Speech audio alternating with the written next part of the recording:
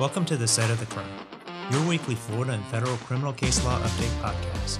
I'm your host, Jeremy Lesnetsky of Shoresy Lesnetsky & Guy, and each week I'm going to release one episode reviewing the previous week's Florida DCA and Florida Supreme Court decisions, and one episode reviewing the previous week's 11th Circuit Court of Appeals and U.S. Supreme Court decisions.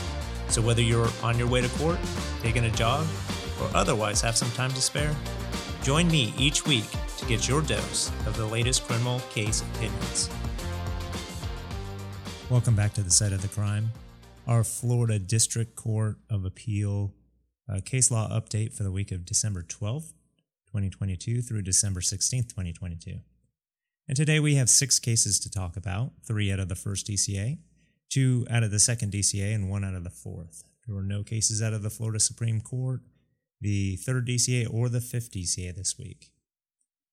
So our first case that we want to talk about today is Byram v. State. It's a Florida first DCA case that was released December 14th, 2022.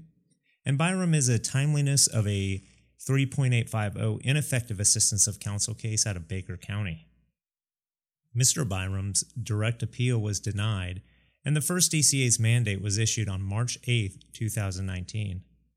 Mr. Byram handed his 3.850 post-conviction relief motion to prison officials on October 26, 2020. Rule 3.850 subsection B requires a defendant to file a 3.850 motion within 2 years of the judgment and conviction becoming final. If no appeal is filed, judgment and conviction becomes final 30 days after it's entered. Under the mailbox rule, the date that the motion is placed in the hands of prison officials for filing is the date the motion is considered filed. Therefore, Mr. Byram's 3.850 motion was timely filed, case reversed, and remanded.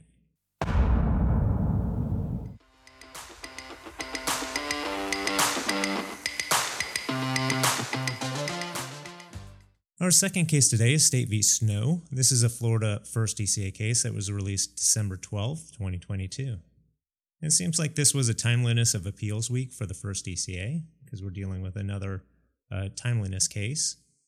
And in this case, Snow is a timeliness of a petition for writ of prohibition challenging the trial court's denial of a pretrial self-defense immunity motion case. Mr. Snow was charged with aggravated battery with a firearm. His attorney filed a motion to dismiss, claiming self-defense immunity under Section 776.032, subsection 1. On August 13, 2021, the trial court denied the motion. On September 14, 2021, Mr. Snow hired a new attorney to appeal the trial court's decision. On November 16, 2021, Mr. Snow's new attorney obtained a transcript of the pretrial immunity hearing. Mr. Snow's jury trial was scheduled for January 24th. So on January 11th, 2022, Mr. Snow filed a petition for writ of prohibition with the first DCA, and he styled the petition as an emergency petition. The first DCA held in Rice v. State that the proper vehicle to challenge the denial of a motion to dismiss is a petition for writ of prohibition. The first DCA began by explaining that a writ of prohibition is issued to prevent the commission of an act, not a remedy to revoke an order already issued. But the court is bound by case law precedent to accept that a writ of prohibition is the proper vehicle to challenge a pretrial immunity denial order. But the court explained that it has reservations because writ of certiorari, which is corrective in nature, might be more appropriate to remedy the denied order. There are no set deadlines to file a petition for writ of prohibition, but our courts have held that it may be denied if the filing has been unreasonably delayed. Here, the first DCA noted that Mr. Snow's new appellate attorney filed the notice of appearance 31 days after that attorney was retained. 3 months had already passed from the time the motion was denied until the new attorney was hired. Mr. Snow's attorney then waited 2 additional months to file the petition. The court noted that if this were an interlocutory appeal, a notice of appeal would have had to have been filed within 30 days of the order, and the initial brief would have had to have been filed within 15 days of the notice, for a total of 45 days at most. So the majority held that this delay was unreasonable for the petition. As a side note, the first DCA also noted that it would have denied the petition even if it had not been unreasonably delayed. The first DCA noted that even though the trial court's order made no express factual findings, the trial court implicitly resolved the conflicts in favor of the state by denying the motion. And the evidence in the record showed that Mr. Snow was engaged in a fight, used language inviting the fight, blindsided the victim with a punch, and when he was knocked to the ground by the victim, Mr. Snow pulled a gun and shot the victim. In the view of the first DCA, the evidence established competent, substantial evidence that supported the trial court's decision that Mr. Snow was the initial aggressor, and it didn't matter that Mr. Snow testified to a different version of what happened that may have been supported by some of the evidence. All that matters is that the trial court's decision is supported by competent, substantial evidence, and that's what the first DCA found here. In a concurring and dissenting opinion, Judge Maker concurred on the merits, but dissented on the timeliness issue. In Judge Maker's view, the majority held too rigidly to the time delay. Petitions for prohibition may be filed at any time and aren't restricted by any fixed time limit. Courts have simply held that they must be filed expeditiously. Here, the state conceded that it was not prejudiced by any delay by simply citing possible prejudice in its filings. And a 5-month delay is unlikely to affect the state's ability to locate witnesses or would cause any recollections to fade. And at least a portion of the delay was due to getting legal counsel and obtaining a transcript. And the state didn't even raise the timeliness issue. It was the majority that raised it. In closing, Judge Maker urged for an amendment to the appellate rules to provide for more notice to appellants on how long they have to file a petition for a writ of prohibition. But as of now, attorneys are at the mercy of the appellate courts, which will determine with some arbitrariness whether a petition is filed within an undefined, reasonable period of time. Petition denied.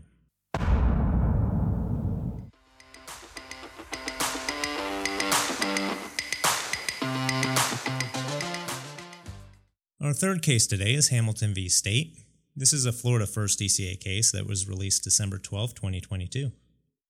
Hamilton is an alleged improper prosecutor comment and burden-shifting case out of Walton County. Mr. Hamilton got into an argument with the victim about reimbursing her for a broken windshield. When the victim refused to pay, Ms. Hamilton fired a gun towards the victim's vehicle. Ms. Hamilton then obtained an exercise weight and smashed the victim's windshield. The victim then grabbed the weight and used it to smash Ms. Hamilton's cell phone. So Ms. Hamilton then struck the victim with a gun.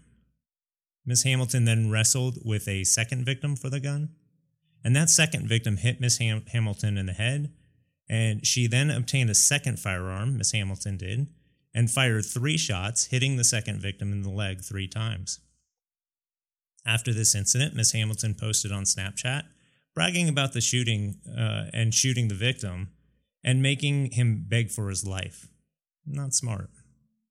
At trial, Mr. Hamilton argued self-defense, and the jury convicted her. She was sentenced to 30 years with a 25-year mandatory minimum. During closing argument, the prosecutor told the jury that the gun wasn't loaded, so it was basically a paperweight. Defense counsel objected on the basis of mischaracterization. The court stated that the jury would decide the facts as they were. On appeal, Ms. Hamilton argues that the state improperly argued that the firearm could not be a deadly weapon. However, the first DCA found that the state did not suggest that an unloaded firearm could not form the basis of a self-defense claim, but rather that Ms. Hamilton's force was disproportionate to the alleged threat, so there was no error. Ms. Hamilton next contended that the state's argument that she did not call the police after she shot the victim shifted the burden. But the first DCA noted that the state did not claim that Ms. Hamilton had any legal duty to call the police, but instead argued that if she was really in fear of the victim, she would have called the police. The court noted that it is fair to suggest that a person who believes they lawfully shot a person would immediately call the police rather than posting on Snapchat and leaving the scene. Ms. Hamilton also argued that the state shifted the burden by stating that its witnesses were honest, straightforward, and truthful. But the first DCA again found that Ms. Hamilton mischaracterized the state's argument. The prosecutor never said he personally found the witnesses truthful, but rather argued based on the evidence presented that the witnesses were credible and Miss Hamilton wasn't. The court stated, "This is a conventional, unremarkable assertion that is well within the lawful scope of closing argument." So the court rejected each of Miss Hamilton's claims. Case affirmed.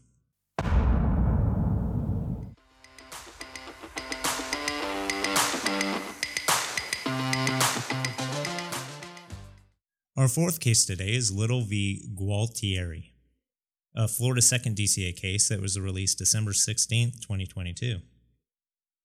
And Little is a petition for writ of habeas corpus case out of Pinellas County involving detention after revocation of a pretrial release order.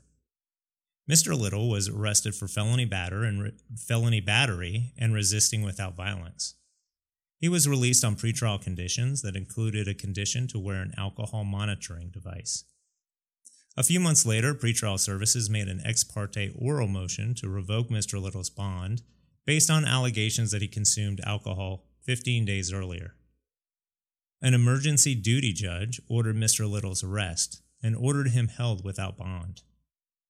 Mr. Little turned himself in and was held in custody and was only released after he filed the petition for writ of habeas corpus. Here, the 2nd DCA denied the petition because it was moot once Mr. Little was released, but still wrote an opinion to explain that it would have granted the petition had it not been moot. Generally, only the trial judge can modify existing pretrial release conditions. Rule of Criminal Procedure 3.131 authorizes the trial judge or circuit court in the absence of the trial judge to modify pretrial release conditions, and no judge or court of equal or inferior jurisdiction may modify or set a condition of release unless the judge imposed the conditions, is the chief judge, has been assigned to preside over the criminal trial, or is the first appearance judge, and was authorized by the judge initially setting or denying bail to modify or set conditions of release. The rule does not empower an emergency duty judge or any other alternate judge to modify or set a condition of release. The state argued that a Sixth Circuit administrative order authorized the emergency duty judge to order Mr. Little's arrest, but that administrative order is directed at emergencies. Here it was alleged that Mr. Little consumed alcohol 15 days before the oral motion was made, and therefore there was no emergency. So the 2nd DCA denied the petition as moot, but noted that it would have granted the petition had Mr. Little still been in custody. Petition denied as moot.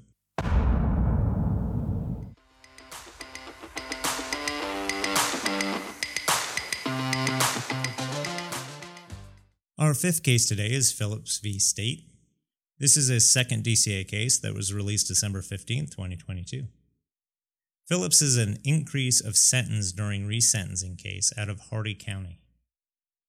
Mr. Phillips was convicted of 2 counts of DUI manslaughter, 1 count of DUI personal injury, and 4 counts of DUI property damage. His guideline score sheet calculated a lowest permissible sentence of life. The trial court sentenced Mr. Phillips to life in prison on count 1 and to a consecutive 15 years on count 2, which was the statutory maximum. Mr. Phillips filed a 3.850 motion, arguing that his trial counsel was ineffective for failing to object to the score sheet because it incorrectly scored 4 legal status points, and the correct score sheet would have made him ineligible for a life sentence. The post-conviction court granted his 3.850 motion, and the trial court resentenced Mr. Phillips to 20.775 years on count 1, to 20.775 years consecutive on count 2, and to 1 year for each of the remaining sentences, with one of the counts to run consecutive and the others to run concurrently. Mr. Phillips filed a 3.800 subsection B2 motion, arguing that the court lacked authority to modify his sentences on counts 2 through 7. The trial court granted the motion with respects to counts 3 through 7, but denied it as to count 2. Mr. Phillips appealed to the 2nd DCA. Whether a trial court can increase a sentence that has previously been imposed depends on whether the defendant had a legitimate expectation of finality in the sentence. As a general rule, a legitimate expectation of finality attaches when the sentence is orally pronounced. a defendant has no legitimate expectation in the finality of a sentence that has been appealed or otherwise challenged. Florida case law has provided a different framework than the federal system when determining whether a trial court can increase a sentence on a count not challenged on appeal when the case is before the court for resentencing. Under federal law, the vacatur of one sentence can reopen the entire sentencing package to effectuate the original sentencing court's intent. Under Florida law, a trial court may not increase the sentence on a different count that was not challenged by the defendant. A defendant who has been sentenced on multiple counts is free to pick and choose which sentences to challenge in a multi-count judgment without affecting the finality of the other sentences.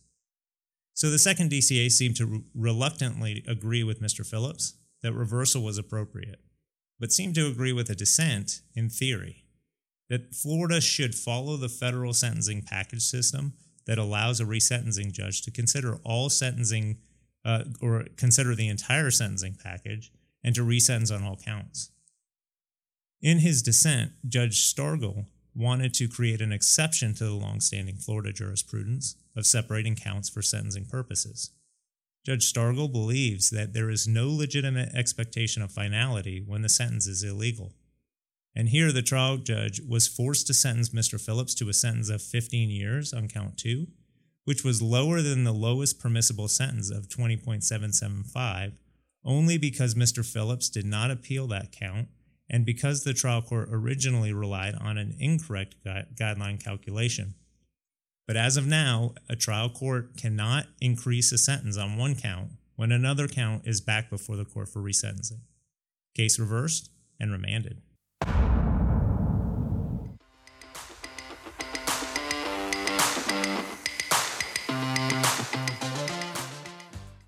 Our sixth and final case today is State v. Anderson. This is a Florida 4th DCA case that was released December 14, 2022. Anderson is a downward departure case out of Broward County. Mr. Anderson, unbeknownst to him, was being followed and surveilled by law enforcement when he pulled into a driveway of a residence. His co-defendant got out, broke into a house, and came back to the car. Mr. Anderson drove away and officers stopped the car and arrested Mr. Anderson for burglary of a dwelling and grand theft. A search of the car revealed $15,000 worth of jewelry taken from the home. I guess you should never send a human to do a machine job. While awaiting trial, Mr. Anderson was convicted of a separate burglary and grand theft in Palm Beach County and sentenced to 2 years in prison. Mr. Anderson pled to the instant case and requested a downward departure under Section 921.0026 subsection 1. Mr. Anderson argued that the offense was committed in an unsophisticated manner, was isolated, and he had shown remorse. The state objected, arguing that the offenses were planned and deliberate. He worked with a co-defendant, he waited in the vehicle, committed the offenses during the daytime when homeowners are typically at work or school, and the co-defendant utilized a tool to break in. The state also argued that the offense wasn't isolated because Mr. Anderson had 3 prior burglary convictions. The trial court granted the downward departure, and the state appealed. Section 921.0026 subsection 1 requires the defendant to prove that the offense was committed in an unsophisticated manner, it was an isolated incident, and the defendant has shown remorse, and the defendant must show all 3. A crime is committed in an unsophisticated manner when the crime is artless, simple, and not refined. Here the court held that the offense was not unsophisticated because it was planned and deliberate. Mr. Anderson worked with a co-defendant who possessed a burglary tool, and Mr. Anderson waited for the co-defendant and acted as a getaway driver. The court also found that the crime was not isolated because Mr. Anderson had 3 prior burglary convictions on 3 separate occasions. Case reversed and remanded. And that's a wrap. I'm your host, Jeremy Lesnetsky with Shorstein, Lesnetsky, and Guyon, and this was another episode of the Site of the Crime podcast. If you enjoyed this episode, please hit the like button. And if you'd like to keep up to date on all the latest criminal law cases, subscribe to the Site of the Crime. And if you like the show, please review us. This will help your colleagues find us, and they too can stay up to date. Each week, we'll release separate Florida and federal criminal law episodes with the previous week's court opinions. Look in the episode description for timestamps for each case in each jurisdiction. Thanks for joining us at the site of the crime.